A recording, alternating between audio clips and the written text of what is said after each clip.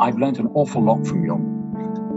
I feel I have an immense debt of gratitude to him in that way, is that if you read Jung, you're really getting a little education in itself. What Jung is trying to do is to reinvest that notion of redemption with meaning. Not in a way that abandons its theological term, but to make that meaningful and existential redemption in a world where God is dead.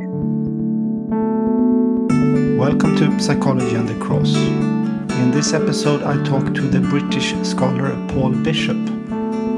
Paul holds the William Jacks Chair of Modern Languages at the University of Glasgow. He has spent the last 25 years researching and writing on the foundational relationship between C.G. Jung and Friedrich Nietzsche, Johann Wolfgang Goethe, Hans Trub, and much more. His scholarly work helps us understand how Jung's legacy is not to be understood only as the psychological theory and therapeutic method that he left behind, but to see analytical psychology also as a cultural product in itself. Paul's scholarly work reaches such a width and depth that it really deserves its own separate podcast. At least we would need many more episodes just to scratch the surface of his massive contribution. For this, our first conversation, we decided to stay focused on Goethe and the Faust legend, a text that struck a chord in Jung and a foundational story when trying to understand Jung's own inner motivations, struggles, creative contributions, and wrestling with the religious question. In this episode, we discuss Jung's absence in academia, an imitatio Fausti in contrast to an imitatio Christi, the question of psychological transformation and how to seek redemption in a secularized world is portrayed in the story of Faust and transmitted through Jung's psychology. But let's start from the beginning. How did he first of all get in contact with Carl Gustav Jung? How did it all begin? I suppose I first came across him in the context of thinking about German culture. Thinking about him too as someone who was a post-Nietzschean thinker. And in many respects, this whole question of how one can see Jung in relation to Nietzsche has been one of the questions that fascinated me and still fascinates me. So I guess it comes back to looking at Jung in relation to Nietzsche, whom I first read in a little Penguin translation called The Nietzsche Reader, edited by R.J. Hollingdale, which I picked up in the Waterstones branch of Southend-on-Sea. Then I went and studied French and German. I wanted to keep going with Jung and learned a lot about him, I think, through a couple of lecturers. But it was very much clear to me that Jung was someone who was seen as fringe to Germanistic. And unfortunately, I think he still is. I've tried to kind of push him back into the centre, but maybe the centre itself has become the fringe now. And I think it was because Jung was a slightly kind of odd, not always accepted kind of thinker, the more I've become fascinated by him. If I understand your biography right, back in 1995, you wrote your doctoral dissertation on Jung and Nietzsche. And it was later published as the Dionysian Self, C.G. Jung's reception of Friedrich Nietzsche. Could you tell us something about that work and, what led you to writing that dissertation?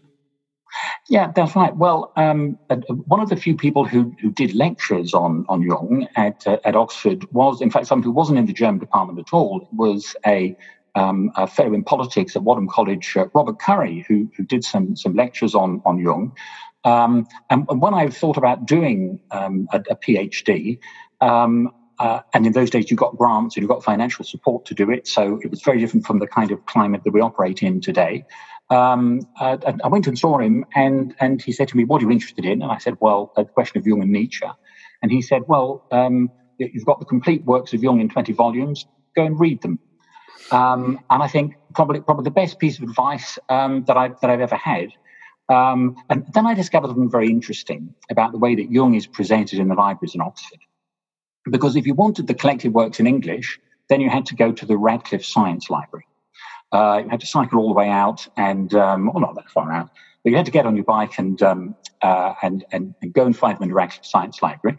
If you wanted Jung in German, then you'd have to go not to the Taylorian Institution, which was where most of the modern language books are kept, but you'd have to go to the Bodleian and you'd have to order them up volume by volume. And there was something which it seemed to me to exemplify the way that Jung was repeatedly pushed to the side and kept out of the way. But I was very encouraged through my doctoral process by having a great Dr. Vater, as the Germans say, Richard Shepard, who was very encouraging and supported work on an area which, as I say, even then wasn't the mainstream, let alone of his interest. He was an expert in expressionism, but he was able to help me formulate an approach to Jung, which came out in the form of the thesis, and then I'm pleased to say, in the form of a Vater de Gruyter book, even though it's unfortunately very expensive and it does tend to put people off. So I'm very sorry about that, but I've never made a penny out of it.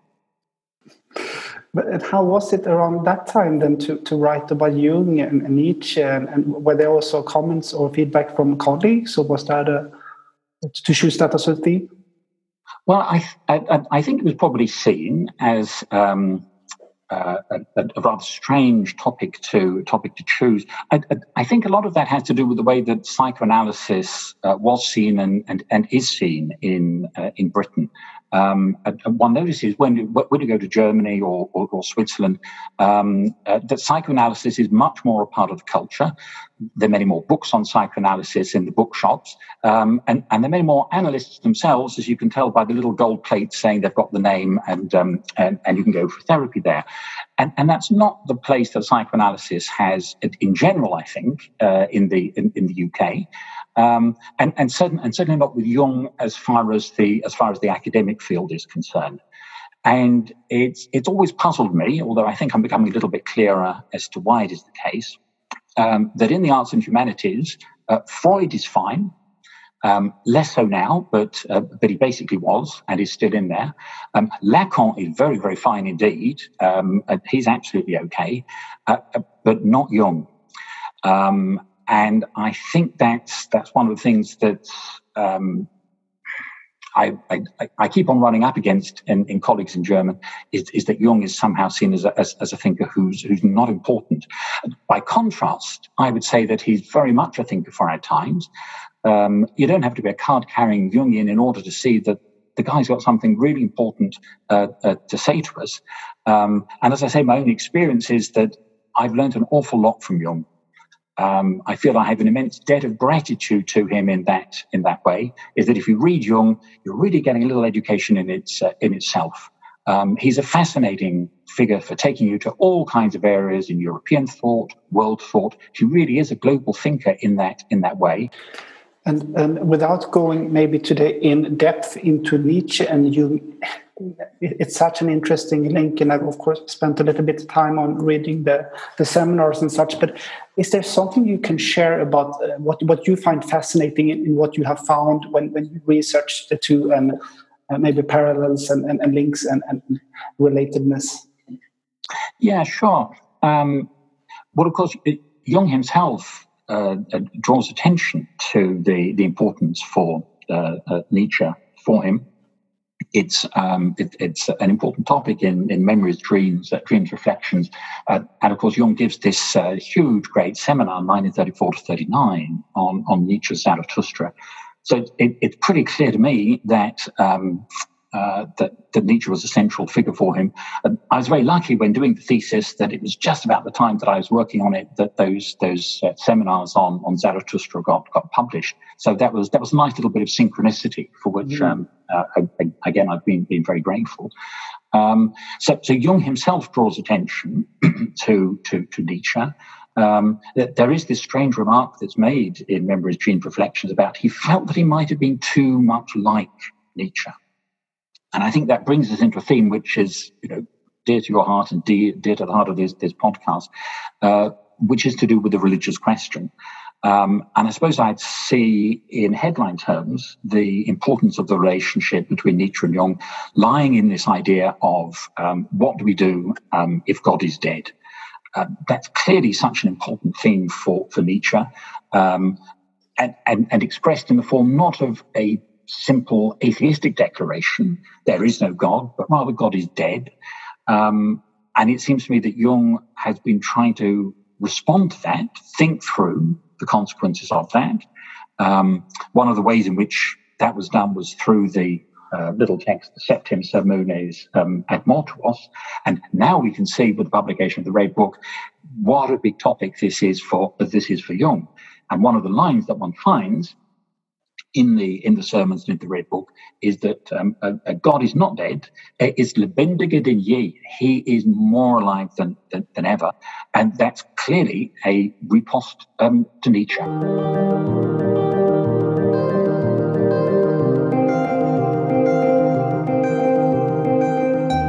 The biography of Carl Jung that you wrote in the Critical Life series, the first chapter is called The Child of Goethe.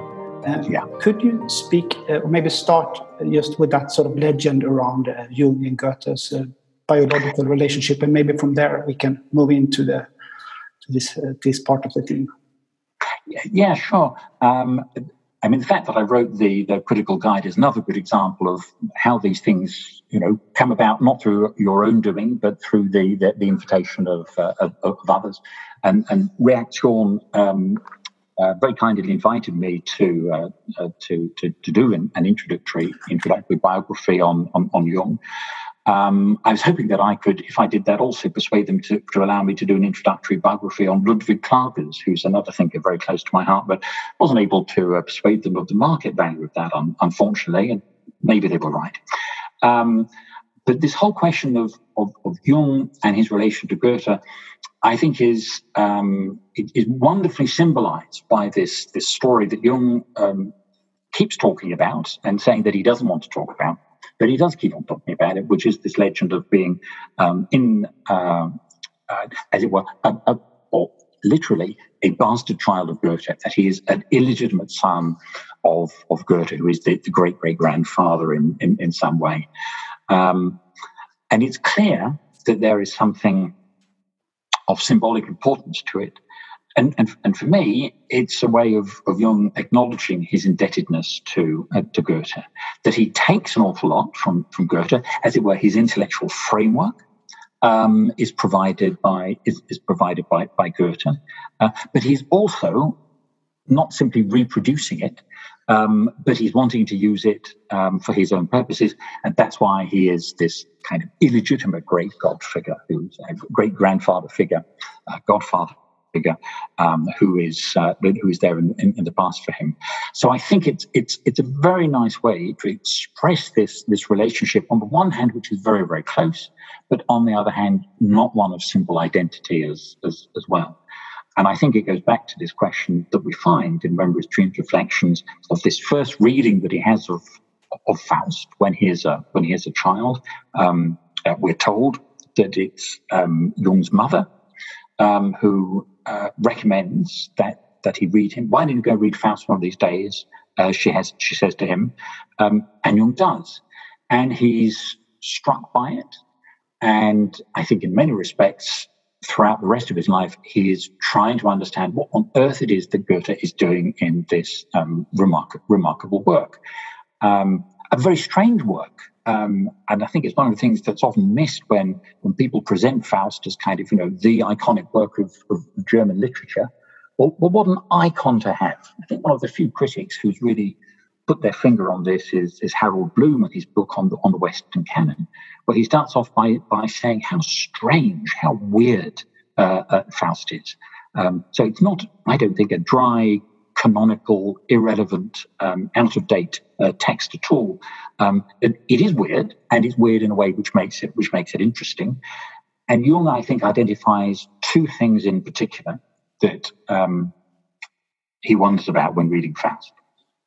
And the first of those is this figure of Mephisto, the relation between Faust and Mephisto, and this very difficult question of, well, how are we to interpret the end of Faust 2, when Mephisto is in effect tricked out of having Faust as his prey through having has he or hasn't he won the wager? So there's this whole question of the relation between Faust and Mephisto and what happens at the end when Mephisto is tricked out of getting Faust's soul. And then, as a related point, because after all, it's Mephisto who tells Faust about them, the related point is the figure of the mothers. And the question of what does this mother scene represent in Faust II? How are we to understand it? And I think we can see both of these themes: the question of Faust and the relation to Mephisto.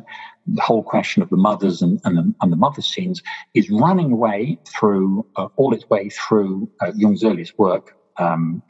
Psychology of the Unconscious, Transformations and Symbols of Libido, Wandlungen und Symbole der Libido, where you have numerous and very substantial references to and quotations from Faust. So I think it's a mega important question for Jung, and to the extent that Transformations and Symbols sets up the agenda for what Jung wants to do, contra Freud, not just Freud, but also pro what he himself wants to see himself doing, then we can see that Goethe has helped Jung discover that intellectual framework for him.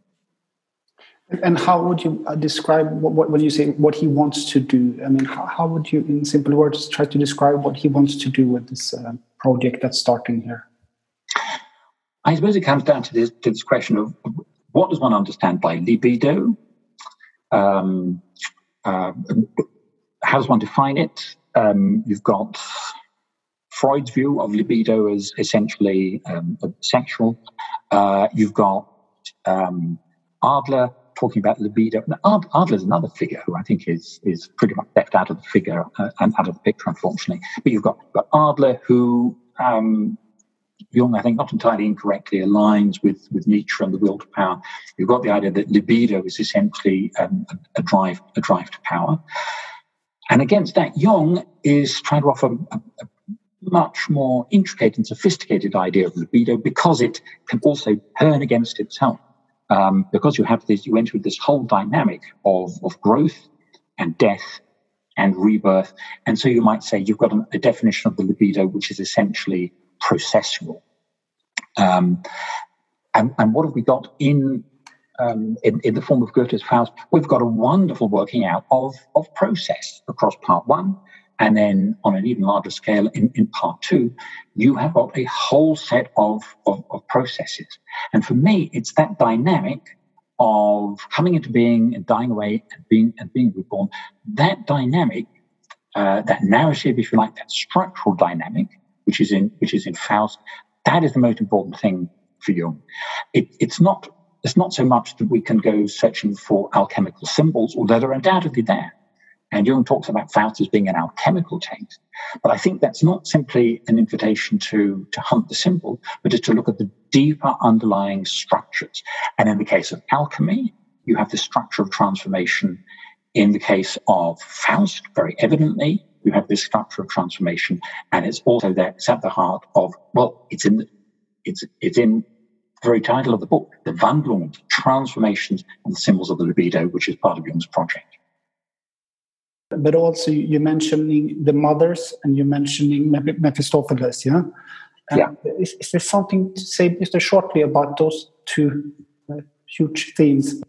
Well, if we go back and we look at Faust 2, the mother scene is not directly represented. It is something. The descent of the mothers, of course, in a way, can't be represented because they're outside space and time, and that does make it difficult to represent. But Mephisto tells Faust about how he must go down to the mothers. Why is he wanting to do that? Because he wants to get Helen of Troy and Paris back in order that he can present them to the emperor for entertainment. So you've got a very complex narrative framework as part of Faust 2. But Jung hones in on this, as others have done, Rudolf Steiner, for example, on this particular episode as being one which is of symbolic importance. And it is of great importance. At the same time, one also would say when reading Faust 2 that as a literary text, it is full of symbolism. I think it's also full of irony and humor as well. And that's an aspect of Goethe which it seems one often overlooks. Maybe Jung himself overlooks it from time to time. But Mephisto is telling Faust about how he must descend down into the depths in order to be able to bring up Helen of Troy. That is to say, in order to bring up again the emblem of ancient beauty. So we've got behind this story of getting these figures up for the entertainment of the emperor in Faust 2 Act 1, we've got the idea of how do we recover the past?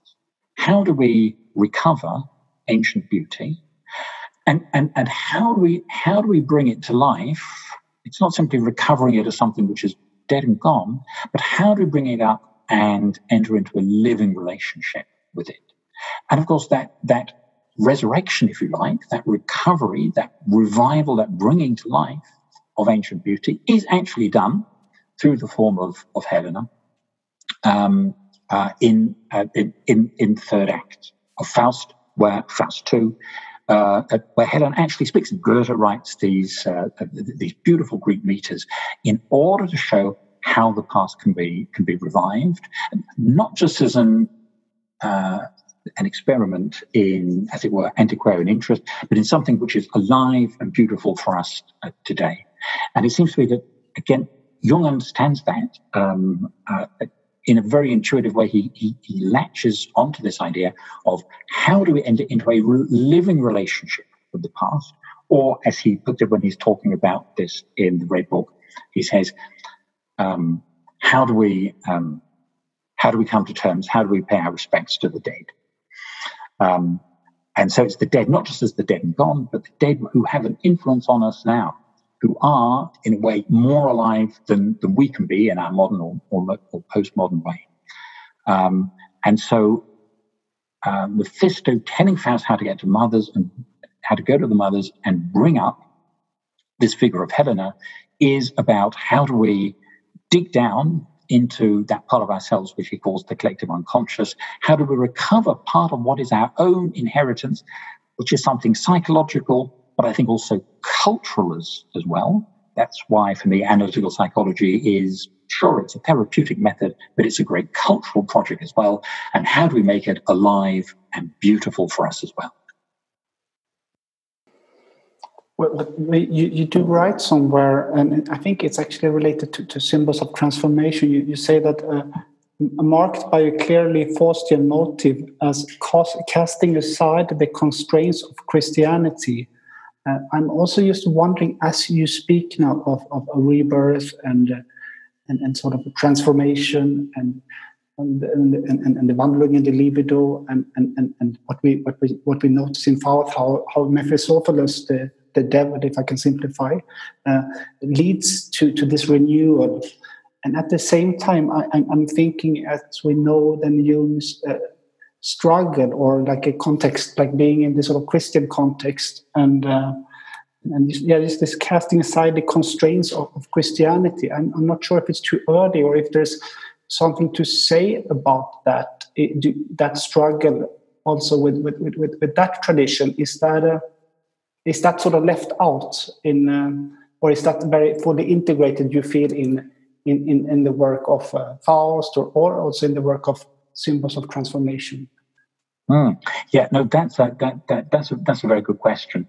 I just happen to have at hand the page on Memories, Dreams, Reflections, where Jung talks about Faust. And it's a great passage, and it's a passage to which Peter Kingsley, in his book Catafalque, also draws our attention as well, because I think he recognizes as well the importance of Goethe for Jung. And Faust and Jung, or whoever wrote Jaffe, whoever wrote Memories, Dreams, Reflections, says, Faust struck a chord in me. Okay, so again, there's this sense of identification, pierced me through in a way I could not but regard as personal. And I think that's what I like about Jung, is that he sees Faust, it's not just a great text, but it's a great text for him. So I think he makes that point that when reading literature, at the end of the day, it's not just academic, it's really got to be personal as well. He says, it awakened me the problem of opposites, of good and evil, mind and matter, light and darkness. So big questions, the big ideas, but not as abstract and in that sense unimportant, but as matters which are of vital importance to being a human being. Faust, the inept purblind philosopher, encounters the dark side of his being, the sinister shadow Mephistopheles, who, in spite of his negating disposition, represents the true spirit of life, as against the arid scholar who hovers on the brink of suicide. Now, of course, anyone who's an academic is getting a little bit of a slap in the face with that, isn't it? Because it's saying salvation doesn't come through the academic activity, but it comes through this understanding what the true spirit of life is. And of course, that is, I think, part of the presentation of Mephisto in Goethe's Faust, when Faust is given the line, "Ich bin der Geist, der stets verneint und stets das Gute schafft." So that denial, very dialectical, this saying no actually brings, yes, something important into existence. Jung says, "My own inner contradictions appeared here in a dramatized form." Jung had written virtually a basic outline and pattern of my own conflicts and solutions. So it seems to me that he sees Goethe's Faust as creating this arena, this space for him to explore himself as well. And then he goes on to say, "Later I consciously linked my work to what Faust had passed over." And for me, these are the three great topics of analytical psychology. Respect for the eternal rights of man, so human rights. So there is an ethical dimension to analytical psychology. Second, recognition of the ancient, what I was talking about earlier. How do we deal with the archaic? And the continuity of culture and intellectual history. And that is what I would see as Jung's great contribution to the arts and humanities, even if the arts and humanities doesn't seem able to see it. And how does this all link to this question of religion and God? Well, of course, that is the key part of the overarching narrative framework as Faust. The story of Faust begins in the prologue in Heaven by staging a meeting between God and the devil. So we have this theological background, which of course is taken straight out of the Bible. What we're dealing with here is the story of the book of Job. And of course, in 1952, Answer to Job is coming down the track as well as part of this great continuity in Jung's works. And as you know, in the story of Job, is this question, is dealing with this question of good and evil, and how we do respond to the fact that there is evil, there is sickness, there is death and destruction that's in the world. And it seems to be interesting that a text which is essentially secular, Goethe's Faust, nevertheless importantly recognizes the religious dimension in cultural terms in various ways, but chiefly these two, through the form of the prologue in Heaven, where God and Mephisto talk, and just as in the Hebrew scriptures, Job is identified as it were, the figure on whom the Satan is going to be able to work his evil magic. So equally, the Lord, the Herr, in the prologue in Faust, says to Mephisto, "Look, here is my knecht, here is my servant. He'll find his right way through, even if you go and tempt him." And this sets up the whole dynamic of the story of Job, which is essentially the same as the story of Faust. That's one of the religious dimensions which I think is in there, an important Judeo-Christian framework to the entire story of Faust.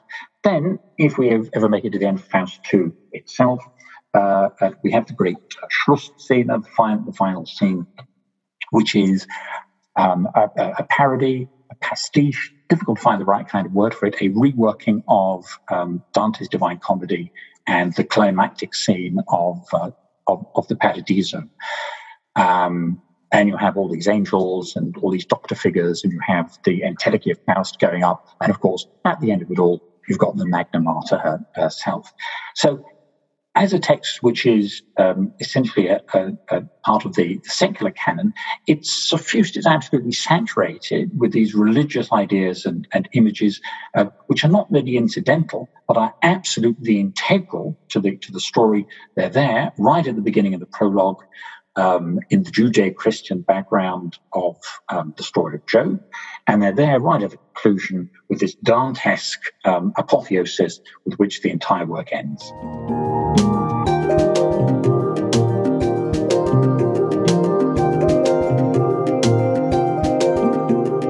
is it what we're seeing here with Jung's fascination and this chord that's been struck in him reading Faust?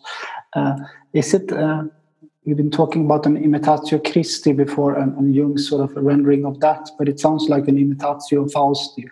Or I'm wondering, is Faust the figure of that shows the pattern for Jung for how to redeem? Well, I think that's a very good way of putting it, except, of course, that interestingly, and that seems to be something that Jung draws attention to when he's talking about Faust, is that in many ways Faust is a failure to integrate the shadow, is a failure to successfully resolve these problems, and that's why Faust is such a morally compromised figure. Jung talks about Faust as being this arid scholar, and of course there is then the whole question of the involvement of Faust, his responsibility for what happens to Philemon and Baucis towards the end of Act 2, and of course that's slightly problematic because I can see that Jung is absolutely right to insist on the ethical, the moral dimension to this question of transformation. But at the same time, at the end of the day, Faust is a literary text, and so it's a little bit difficult. I think there is a kind of category problem here with trying to read Faust in moral terms. But looking at the question of an imitatio Fausti, anyway, that's not what you want to do, because you end up being an arid scholar, and you end up having blood on your hands as far as Philemon and Baucis are concerned.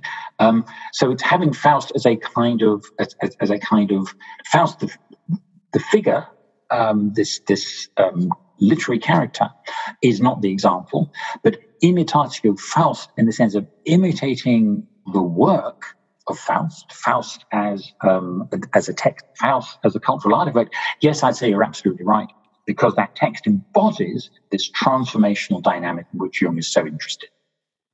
Yeah.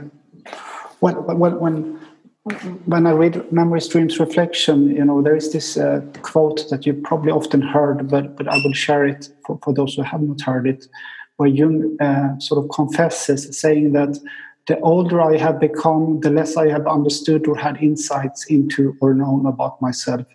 I am astonished, disappointed, pleased with myself. I am distressed, depressed, rapturous. I am capable of all these things at once and cannot add up the sum. I am incapable of determining ultimate worth or worthlessness. I have no judgment about myself and my life. There is nothing I am quite sure about. I have no definite convictions, not about anything really. I know only that I was born and exist, and it seems to me that I have been carried along.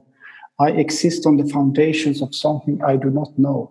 When Lao Tzu say, all are clear, I alone am clouded, he is expressing now what I feel in advanced old age.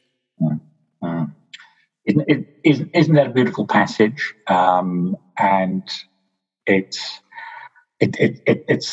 the lucidity of the self-insight that's there, which I think is striking, as well as the fact that it's a kind of reworking of the topos, that old Socratic topos of I know that I know nothing, and that if you know that you know nothing, that's not simply something negative, but in a way that's the great breakthrough. But it's also the beginning of Faust 1. Yeah. It's also the beginning. Yes. Yeah. Exactly. And I think that, and I think that is obviously, as when one sees Faust presented as a kind of scholarly figure, one does somewhat sympathize with him. He's learned all these things, and he says, well, it hasn't actually got me anywhere. What he wants to know, he says, dass ich erkenne, was die Welt in innersten Zusammenhang. And I think there you go, you get that sense of this is not simply bookish understanding. Faust's done that. And the way Jung does it as well, because he sets himself up as a lecturer, he sets himself up as an analyst. But he doesn't just want this book learning, he wants that experiential dimension as well. Dass ich erkenne, was die Welt im innersten Zusammenhang. So actually understanding how the world functions. And by talking about it as eine Welt, it's to see the world as a cosmos rather than simply a happenstance of things. It's to see the world as a place where one can look for meaning. And I think that's a great Goethean project, is to see life as something which is essentially meaningful. There's a great quote where Jung says in one of his letters, he says, the point of life is life. On the one hand, that's a tautology. On the other hand, it isn't. It's the whole point is to be alive. It's a kind of vitalist conception of identity, and it's also to see that was die Welt zusammenhält is to understand the dynamics, is to understand the processes, to understand the transformations that go on within it. Well, that's interesting. Yeah. And I also, I did just before we met today, I sort of reread the conclusion that you make in your biography on Carl Jung, and you in the last paragraph you pointing to that. You say that, and this, after all, is precisely the message of Faust, that one replaces the violent striving indexed to the masculine or patriarchal to attain something essentially unknowable, to perceive the inmost force that bonds the very universe by an acceptance of a gentler, almost imperceptible dynamic of being pulled along the eternal feminine draws us on high. In other words, ultimately Jung subscribed to a position one might well call Goethean vitalism. He believed that the point of life is life. Well, that I couldn't put it better myself. You put it well yourself. I'm glad that you find that there's some meaning in that, because it's one does sometimes when dealing with these texts, which are so very difficult, think, have I really got a hang of the whole thing, the whole thing at all? But the more I look at it, and the more that I have conversation with people like yourself and others, the more it seems to me that this is a helpful and a fruitful approach towards these texts and to Jung. It's not about forcing them into some sort of preconceived, predetermined pattern. It's not about getting them to align with each other in a way which is not true to them.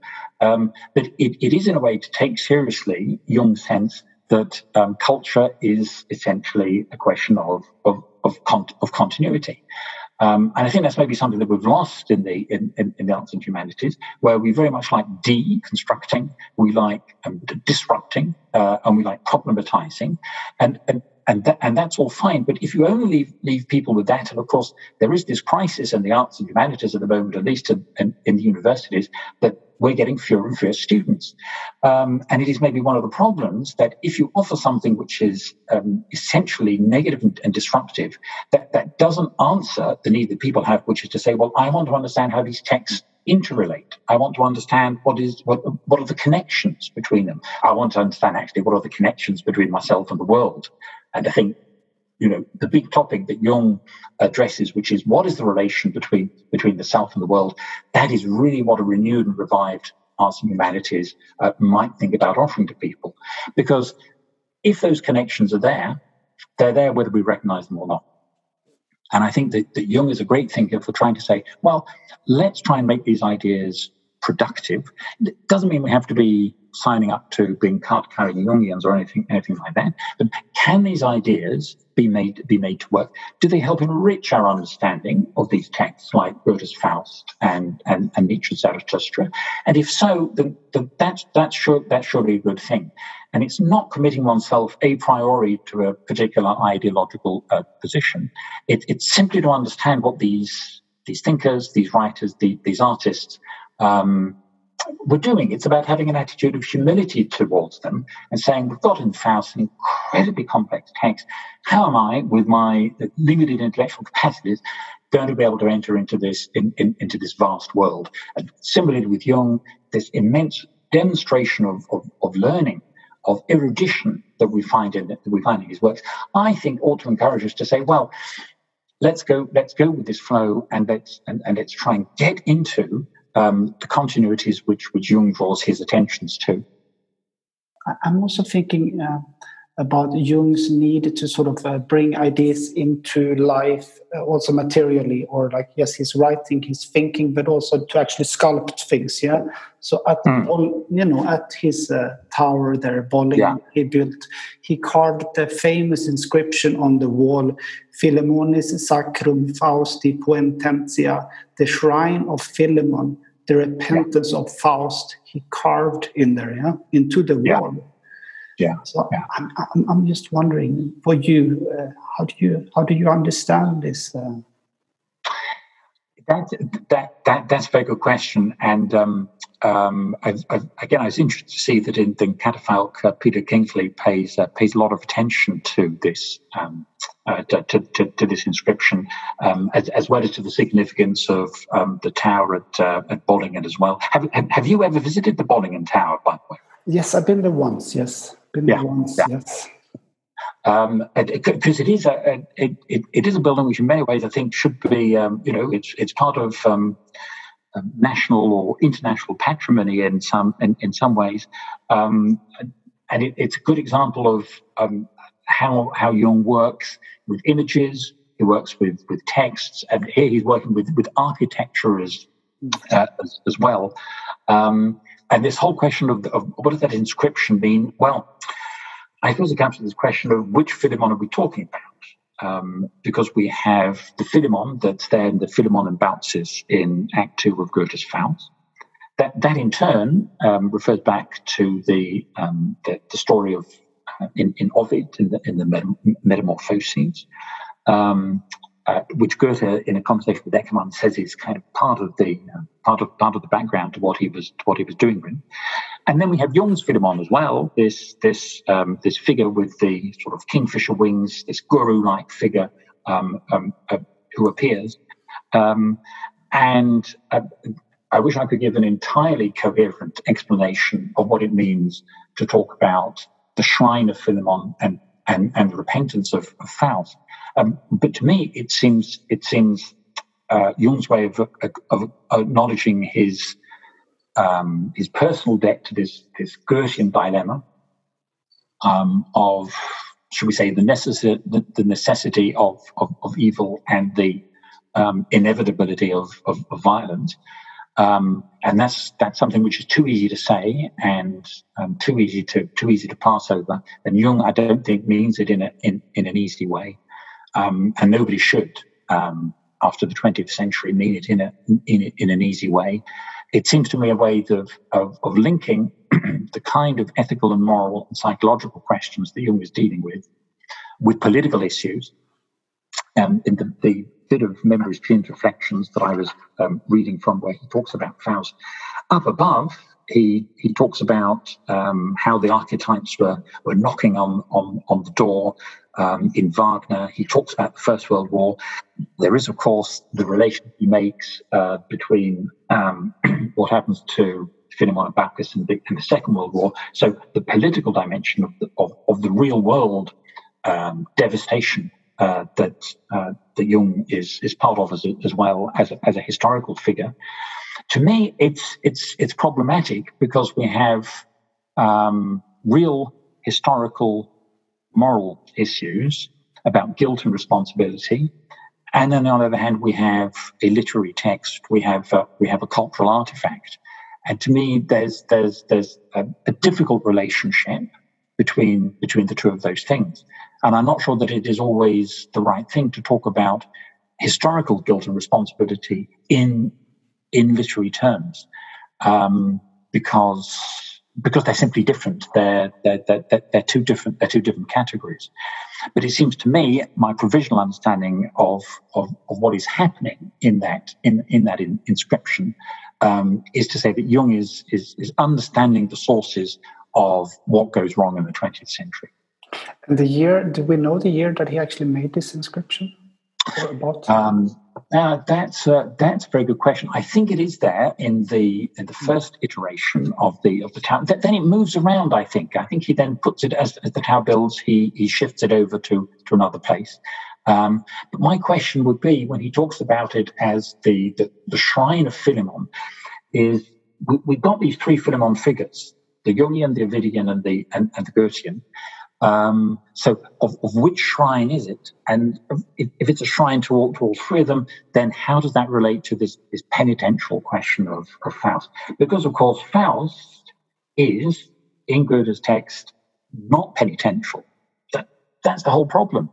That's the whole problem in moral terms within this theological framework of understanding what happens at the end of Faust 2. Within the terms of that framework, what happens at the end of Faust 2 is a scandal, because Faust, after all, the man who's entered on the pact with the devil, led Gretchen into a ruin, has got the blood of Philemon and Baucis on his hands, ends up being saved.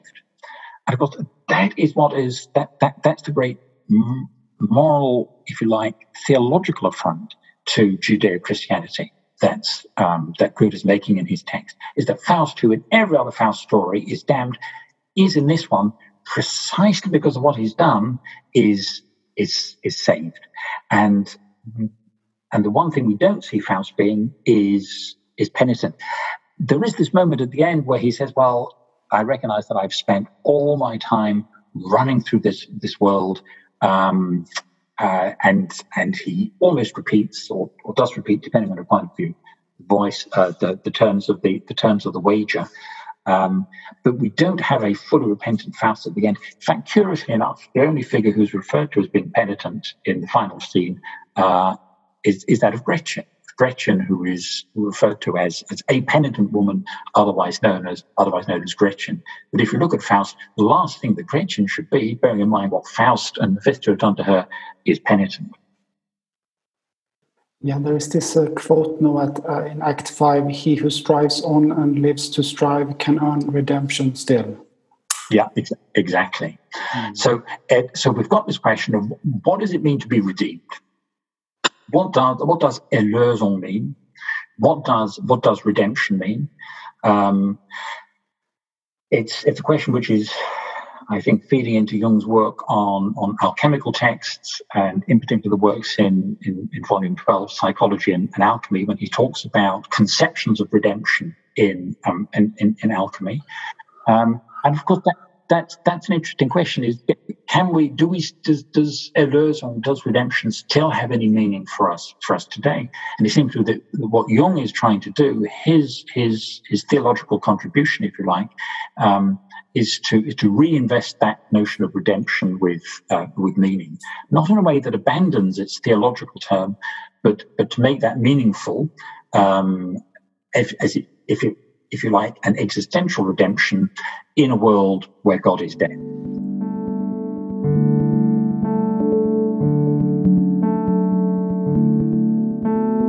This makes me think about the background to these struggles, or the theology, or the Christian heritage that both Goethe and Jung lived with in themselves. And I'm also thinking about the Erlöser would in a more traditional way be Jesus Christ, no? I mean, the Redeemer. Yeah.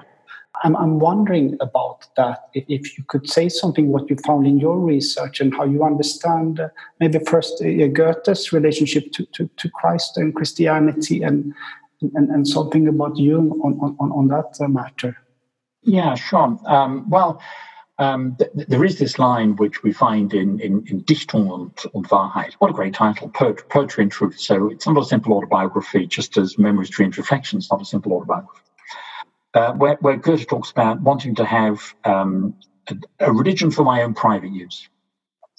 And it seems to me that comes very close to the way that Jung sees things as well. I think that there is a sense of disconnect that Goethe experiences between himself and the church, or organized religion. But this doesn't mean that he abandons those religious terms. As you can see in Faust, the theological aspect is really important. So he doesn't simply turn his back on it, but he treats it differently. As it were, he treats it artistically in Faust.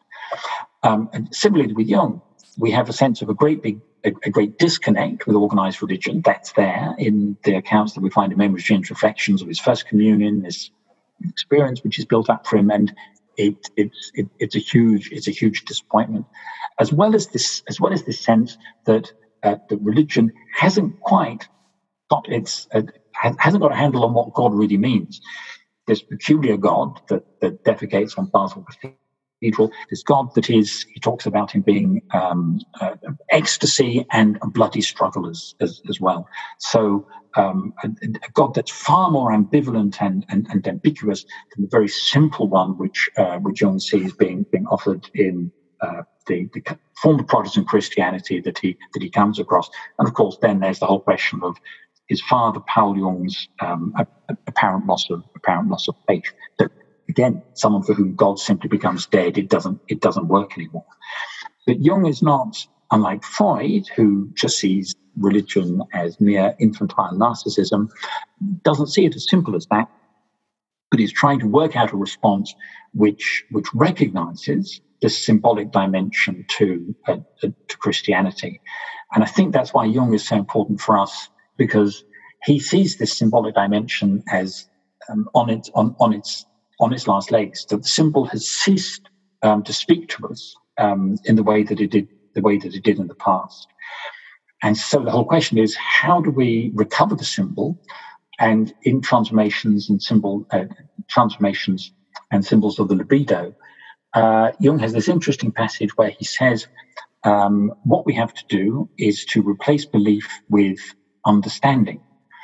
I think every time that Jung is dismissed as some great irrationalist, some great mystic in the negative sense of the word figure, this really doesn't take into account what the man himself writes. He says, well, belief should be replaced by understanding.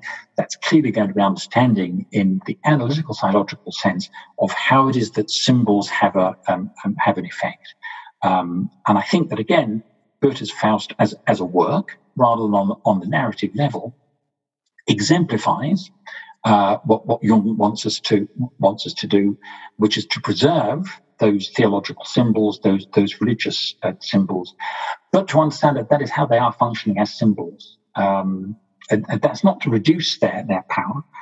It's in fact to open them up and make them available to us in a new way.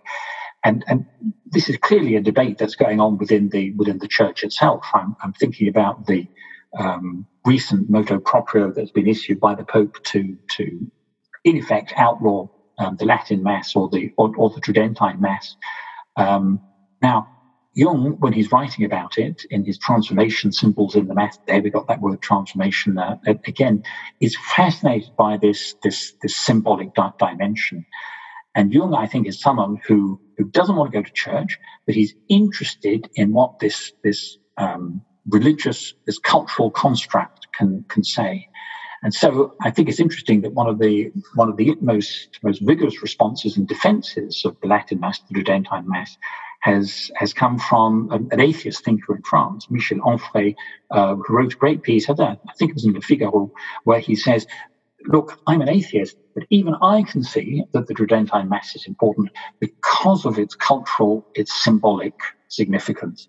And I think that in many ways, Jung might be able to help the church think through some of these questions, particularly when one reads more and more about in the Church of England the culture of managerialism taking over within the church, and that's to do with this question of, well, what is the purpose of the church? What does it mean to offer redemption? And of course, that's Jung's question as well: is what does it mean to be redeemed today? I just the other day finished editing the last conversation I had with Bernard Sartorius, which is a Jungian analyst in Zurich, but he's also a scholar of Islamic studies. And one of the themes or leitmotifs that came back to in that conversation was the question of surrendering and how in various ways, having to do with redemption, of course, but in various ways how Jung struggled up until maybe the end of his life. Yeah. No, I think you're right to draw attention to the significance of Islamic culture as well. You've got the figure of Khidir, the green one, haven't you, as very, very important for in the Black Books as well as in other parts of Jung's writing as well. And I think that Jung as a thinker is how should one say, he can help us understand the problems that we might have with particular spiritual or religious traditions, and that's what makes him so useful. Is that he is he's sympathetic to what religion wants to do, but actually thinks the conventional way of it working doesn't really make any sense. I've often thought Jung would be interested to see what's happened in terms of the growth of fundamentalism, because the growth of fundamentalism seems to be something which demonstrates that even though the symbol doesn't work, it can still be an immense political, very dangerous political force as well. And there is this great quote by G.K. Chesterton, isn't there? Is that when men stop believing in God, which human beings stop believing in God, they don't stop believing, they'll believe anything.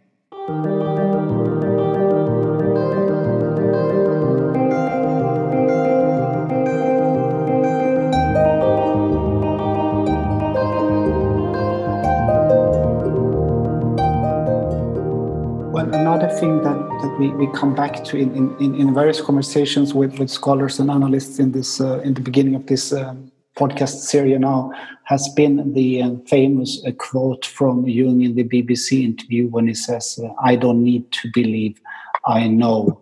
I'm not sure if you have anything sort of any reflections on that statement from sort of all these years that you spent studying Jung and how you sort of contextualize or understand the statement. I felt you touched upon it before, but is there anything more that reflections that you have on that statement? Or well, no, it's a good question, and I think it's a great moment.